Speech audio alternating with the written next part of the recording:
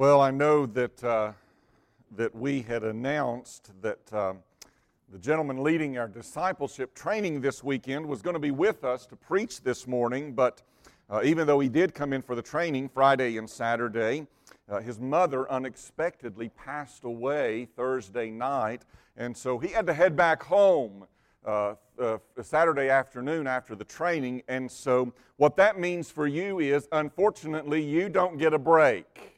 You get me again. I'm sorry for that, but that's just the way it is. So you'll just have to get over it, I guess. If you've got a copy of God's Word with you this morning, would you open it up to the book of Romans? We're gonna jump off, and we're gonna return to the Gospel of Luke next week. We've been kind of making our way through the Gospel of Luke. Spend some time dealing with this subject of discipleship and what it means for us to pour our lives into other people so that as we are growing to be more like Jesus, we are helping others grow to be more like Jesus as well. And so we took that little break. We're going to return to the Gospel of Luke chapter 10, Lord willing, next Sunday. Barring anything happening, we'll be back there. But this morning, I'm going to take us to Romans chapter 8 to kind of round out the discipleship focus that we've been having and to look at what God does for us and what God does in us. Now, when you think of the book of Romans, it is a theological masterpiece. It's a literary masterpiece, quite honestly. And I would compare the book of Romans to the Mount Everest of spiritual experience. It is the highest of the high when we come to theological understanding. When we come to Romans chapter 8, we are standing on the pinnacle, the peak of Mount Everest. This is for me the centerpiece of Christianity. It is the centerpiece of Scripture for us. Romans chapter 8 is the height of everything that we could want to know about God and who He is and what He's done in our lives as believers. So we're going to look at Romans chapter 8, and I want to read for you this morning the first 4 verses out of Romans chapter 8, and we're going to spend some time talking about what these verses mean and what God has done in us, what He has done for us, and what He does through us in our lives. Romans chapter 8, let's look at verse 1. Paul writes these amazing words. There is therefore now no condemnation for those who are in Christ Jesus. For the law of the Spirit of life has set you free in Christ Jesus from the law of sin and death. For God has done what the law, which was weakened by the flesh, could not do. By sending His own Son in the likeness of sinful flesh, and for sin, He condemned sin in the flesh, in order that the righteous requirement of the law might be fulfilled in us, who walk not according to the flesh, but according to the Spirit. Now, you could take the entire weight of the Bible and you could balance it all right here on Romans chapter 8, verse 1. There is therefore now no condemnation for those who are in Christ Jesus. When you read the entirety of Romans chapter 8, and can I just encourage you to do that? Maybe when you get home this afternoon, maybe before your nap, or maybe after you're rested from your nap, wake up and read through Romans chapter 8. Just open it up and begin in verse 1 and go all the way down to verse 39 and just grasp the magnitude of God's grace, of God's mercy, of God's character for us. And when you read this chapter, like I hope you'll do this afternoon, you can really divide the chapter up into 3 parts. You can take the whole of Romans chapter 8 and you can divide it up into 3 parts. It begins here in Romans chapter 8, verse 1. There is therefore now no condemnation for those who are in Christ Jesus. In the beginning, we are told that there is a loss of condemnation against us. There is a loss of condemnation. And then, when you come down to the end of the chapter, we find out there that there is a lack of separation. Look at Romans chapter 8, verse 38. For I am sure that neither death, nor life, nor angels, nor rulers, nor things present, nor things to come, nor powers, nor height, nor depth, nor anything else in all of creation will be able to separate us from the love of God in Christ Jesus our Lord. So we're told in the beginning, there is no condemnation. We're told at the end, there is no separation. Because there is no condemnation, we are brought close to God and we can never, ever be separated from Him. And in between all of this, in between no condemnation and no separation, the Bible tells us that there is a life of liberation. Look at Romans chapter 8, verse 2 again. For the law of the Spirit of life has set you free in Christ Jesus from the law of sin and death.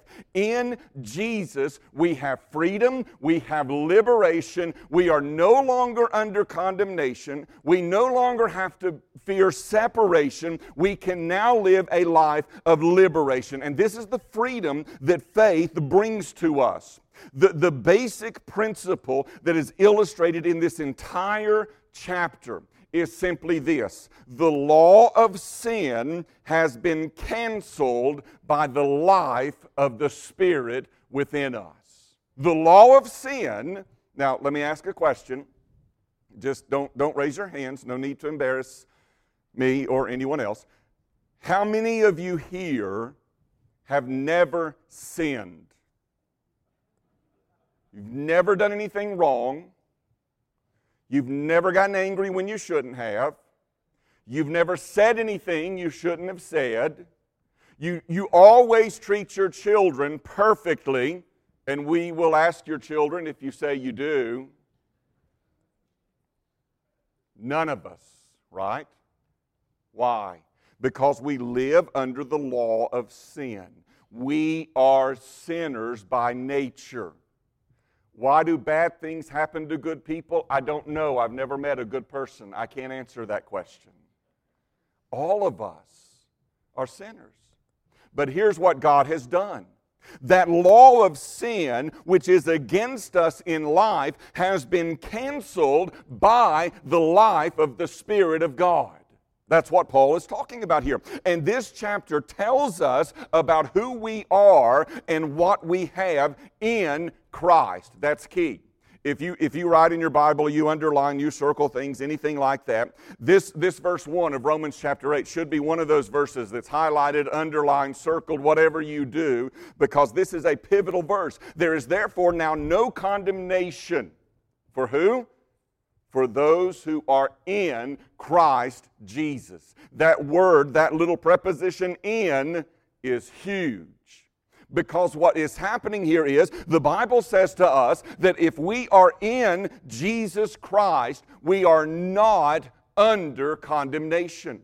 Which means, just implicitly it means, that if we are not in Christ Jesus, we are under condemnation. So understand, first of all, in Jesus Christ, you have a sure pardon. Look at this in verse 1. Look at this. I can't read it enough to you because I want this to grab your heart. There is therefore now no condemnation for those who are in Christ Jesus. This is the New Testament Word of God in a nutshell given to us. And listen, if you want to know whether or not you are under condemnation, whether or not you are a condemned person, then just answer one simple question. Am I in Jesus? Am I a believer in Jesus? Am I a follower of Jesus? Have you ever been condemned before? Maybe it wasn't in a legal sense, in that you committed a crime and you faced the punishment and the penalty for that crime. Maybe it wasn't anything like that. Maybe it was. But have you ever felt condemned before? Maybe it was a relational condemnation that you had, where someone put you down because of a belief, because of a practice. Maybe it was a parental condemnation. You just could never do enough to please mom and dad. It just felt like no matter what you did, they were always coming down on you. And you felt condemned by them. Maybe it was an academic condemnation. Maybe you just simply couldn't fulfill the requirements that were needed academically. We know what it's like emotionally to feel condemned, don't we? We've been condemned by someone in some way, somehow. You didn't do good enough in the ball game. You didn't do good enough at home. You didn't do good enough in school. Whatever it was, we know what it's like to feel condemnation. What Paul is talking about here in the book of Romans is spiritual condemnation. And he says this is a present pardon. There is therefore now, at this moment, present tense, right now, there is therefore now no condemnation for those who are in Christ Jesus. These little words are so powerful when you run across them in the Bible. You see the word therefore. There is therefore. Why does Paul say that? He wants to take our minds back to everything that he has said in the first 7 chapters of this great book that he writes to the church at Rome. Let me just expand the challenge a little bit. When you get home this afternoon, do it after your nap or your mind's not going to be in it. Instead of just reading the entirety of chapter 8, why don't you just start at chapter 1 and just read through the end of chapter 8? 8 chapters. You know, it really won't take you that long. It probably won't take you 30, 45 minutes maybe to read through the first 8 chapters of Romans. Here's what you're going to discover. This is why Paul says, therefore. He takes us back to what he has already said in these opening chapters. What has he said to us? Well, in Romans chapter 1, verse 16, he has told us about the gospel of salvation. For I am not ashamed of the gospel, he says, for it's the power of God for salvation to everyone who believes, to the Jew first and also to the Greek. Paul says, I am not ashamed of this gospel. What is the gospel? The gospel is the good news of what Jesus Christ has done for us. He's come to this earth, and He has taken our sin upon Himself, and He has died the death that we deserve so that we can be free, so that we can be forgiven. And Paul says, I'm not ashamed of the gospel of salvation. Paul tells us about the guilt of the sinner. Romans 3:23, for all have sinned and fall short of the glory of God. We've already established that fact in our midst, haven't we? We all have sinned. We admit it. We know it. We know there are things we've done that we shouldn't have done. We know there are things we should have done that we didn't do. Paul says we're all sinners. We all have sinned and fall short of the glory of God. What he means by that is every single person on this earth is in the same boat. And that boat is named Titanic. It is sinking. It is going down. And all of us are in this boat together. I'm in the boat. You're in the boat. We are all in this boat. And this boat, it's the sin boat. And we desperately need to get out of this boat because it is a sinking ship. It is doomed for destruction. For all have sinned and fall short of the glory of God. And then in the very next verse, we're told about the grace of the Savior. Romans 3:24, we are justified by His grace as a gift through the redemption that is in Christ Jesus. Because of what Jesus has done in His death, in His burial, in His resurrection, our sin, our guilt, our condemnation have been removed from us when we repent and we trust in Jesus Christ for salvation. See, here's what Paul is leading up to with this. In these previous 7 chapters of Romans, he is saying that when a person will admit his guilt and sin, when a person will then accept the gospel of salvation, when that person will appropriate and receive the grace of Jesus, he will be saved and no longer under that condemnation.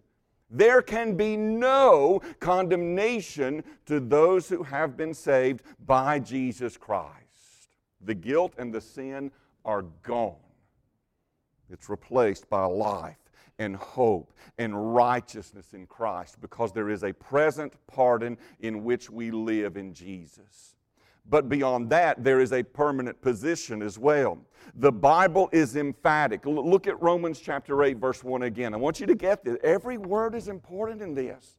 It's so cool what we read here. There is therefore now a little bit of condemnation for those who are in Christ Jesus. No, that is not what God says to us. What does He say? There is no condemnation. None at all. Now please understand, I want you to understand this. When we are told that when we are in Jesus there is no condemnation, the Bible doesn't say to us that there is no sin. The Bible doesn't say to us that there will be no failures. The Bible doesn't say to us that even if we are in Christ, there will be no faults. No, we are told there is no condemnation. In other words, those things are not held against us by God. We're redeemed. We're not put on parole. We're not put on probation. God dismisses the case. He cleans the file. He wipes the slate clean for us. There is no condemnation. Dr. John R. Rice, preacher of years ago, put it this way: no matter what a man's past may have been, in Jesus his future is spotless, because there is no condemnation. No condemnation for those who are in Jesus. Friends, listen, there's a tremendous difference between condemnation and conviction. As a person who is in Jesus, I will still face conviction of the Spirit of God in my life. So that when those sins and those failures and those faults are there, the Spirit of God in gracious love says to me, that's not the way a child of God should act. Repent of that. Turn from that. And trust the power of Jesus to help you overcome that. In Jesus, we have a sure pardon. Also, in Jesus, we have a secure position. Again, Romans 8:1, in Christ Jesus. It is a principle that is found throughout the entirety of the Word of God. Our pardon is not based on our performance. Can you get that? Our pardon is not based on our performance. Our pardon is based upon our position in Jesus Christ. God does not forgive you and accept you based on what you do. God forgives you and accepts you based on who you belong to. Because see, in this world there are two classes of people. And there are only two classes of people. There are lost people and there are saved people. There are those who are out of Christ and those who are in Christ. And today, right now, this moment, you belong to one of those two classes. You are either lost, you are carrying around your guilt, your sin, you are you are a walking dead man under the death penalty of sin right now, and you are condemned at this moment. John 3:18 puts it this way: whoever believes in Him is not condemned, but whoever does not believe is condemned already, because he has not believed in the name of the only Son of God. Who's the only Son of God? Jesus. You've not believed in Jesus. And so the fact of the matter is, if you've not believed in Jesus, you are at this moment under condemnation. You're either lost or you are saved. In that salvation, there is forgiveness, there is life, there is hope, there is no condemnation. Such a beautiful picture of this back in the Old Testament of all places. In Zechariah chapter 3, beautiful picture of the redemptive work of God. We read there in verse 1, then he showed me, this is Zechariah giving this vision that the Lord gave him, he showed me Joshua the high priest standing before the angel of the Lord. And Satan, the devil, standing at his right hand to accuse him. And the Lord said to Satan, the Lord rebuke you, O Satan. The Lord who has chosen Jerusalem rebuke you. Is this not a brand plucked from the fire? Now Joshua was standing before the angel, clothed in filthy garments, representing his sinfulness. Remember, the Bible tells us that all of our righteousness is like filthy rags. And so here you see this in dramatic portrayal. Joshua clothed with filthy garments. And the angel said to those who were standing before him, "Remove the filthy garments from him." God takes the sin away from him, but he doesn't stop there. He goes on, and to him he said, "Behold, I have taken your iniquity away from you, and I will clothe you with pure vestments." That's what God does for us. He takes our sin away from us, and he places instead the righteousness of Jesus Christ upon us, so that he can say, "You are no longer condemned." To which group this morning do you belong? You see, the only way to move from being lost to being saved is by the grace of God through faith. Jesus has taken your place in his death. He has received your sin, your guilt, your condemnation. And since Jesus has been condemned on your behalf, when you trust in him, you can't be condemned. When Jesus takes your condemnation, he gives you his righteousness, his purity, his life. Just like we sang a moment ago, my sin, oh, the bliss of this glorious thought. My sin, not just a part of it, but all of it. My sin, not in part, but the whole. It's been nailed to the cross, and I bear it no more. Praise the Lord. Praise the Lord, oh my soul. Do you get that? Your sin, if you are in Jesus, has been removed. It is not yours any longer. In Christ, I cannot be condemned because he's already paid the price. But then finally, in Christ, we have a supernatural power. Look at verse 2. For the law of the Spirit of life has set you free in Christ Jesus from the law of sin and death. We know that in our physical world, the physical world operates according to physical laws, doesn't it? We know those. Second law of thermodynamics, things are slowing down. Law of gravity, you drop something and it falls. Well, the spiritual law also operates in the same way, but according to spiritual laws. And there are two primary laws in the spirit realm. There are two primary spiritual laws that the Bible talks about here in Romans chapter 8, verse 2. There is, first of all, the law of sin and death. That's what he talks about, the last part of that verse. The law of sin and death. What does that mean? It means this. Go back again to the Old Testament, Ezekiel chapter 18, verse 20. The soul who sins shall die. Bring it into the New Testament, Romans 6:23. The wages of sin is death. It's a spiritual law. As sinners, we deserve death. But there is another law at work in verse 2, and it is the law of the Spirit of life. It's a higher law. This is a higher law than the law of sin and death. All laws are valid, but they're not all equal. For instance, if I take this pencil here, and I drop that pencil, the law of gravity takes over, doesn't it? Drops it to the ground.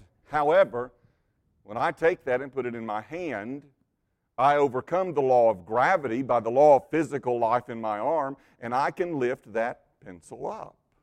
So there is a law that is at work with me lifting this pencil up. The law of gravity pulls it down, but if I grab it and I hold on to it, the law of physical life in my arm overcomes the law of gravity. Now, that doesn't mean that the law of gravity has ceased to operate, because if as I'm lifting it up, I let go, it drops again. So we see that happening. So that doesn't mean that the original law ceases to operate. It just means that a higher law has come into force. And this is what Paul is talking about here. There's the law of sin and death, and there's the law of the Spirit of life. Spiritually, there is a law of sin and death that, if it is left to itself, would drag us inevitably to hell and separation. But there's a higher law.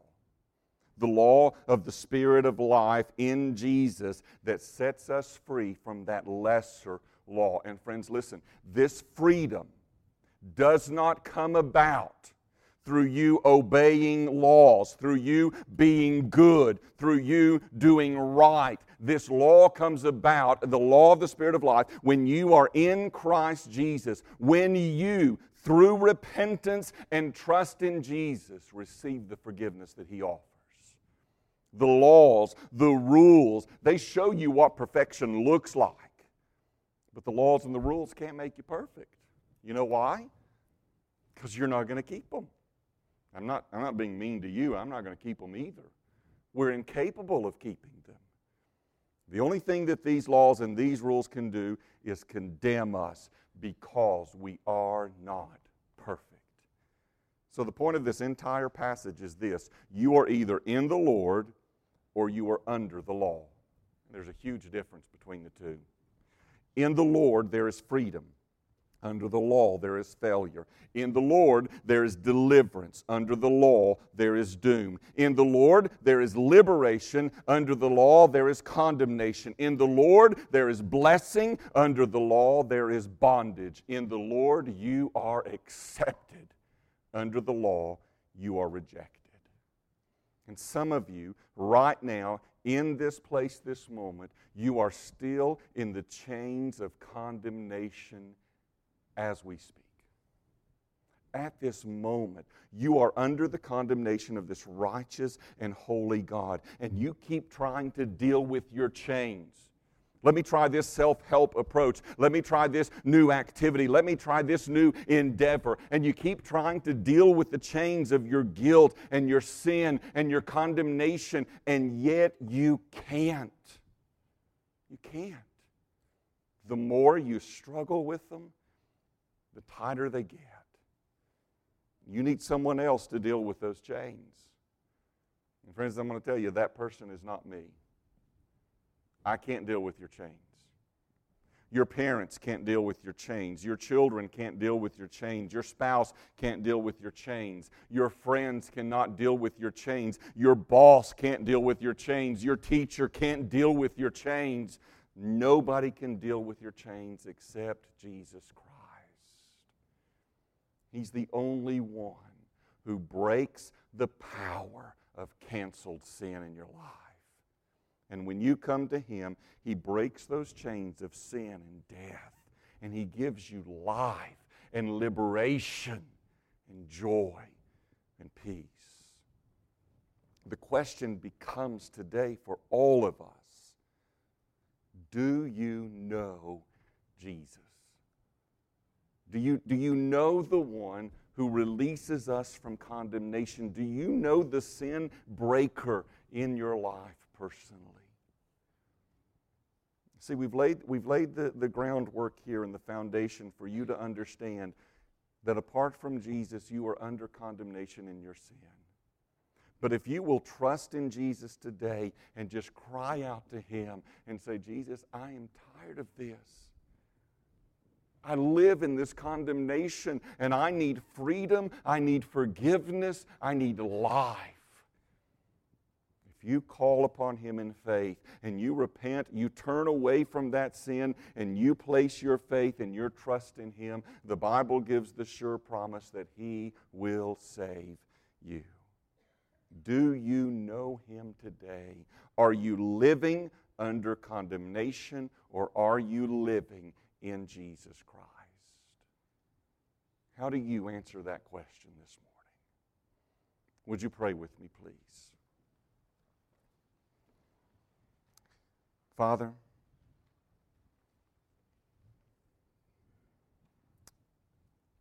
we are grateful to You for the life that You give in Jesus. That we are able to reach up to the heights and lay hold of this precious promise of Your word. That because of Jesus and what He has done, there's no condemnation when we are in Him. Father, I pray today for those who are in this place that cannot say they are in Christ. Those who have never trusted in Jesus, those who have never acknowledged who He is and their need for Him. Father, I pray today for their souls. I pray, would you please just touch their hearts and remove any obstacle that has stood in the way of them knowing Jesus. And show them your goodness. Show them your grace. Father, I pray for those of us who are in Christ, that we would not be content with our simply being in Christ, but that we would be intent in sharing with others the precious message of Jesus. For we ask this in His name.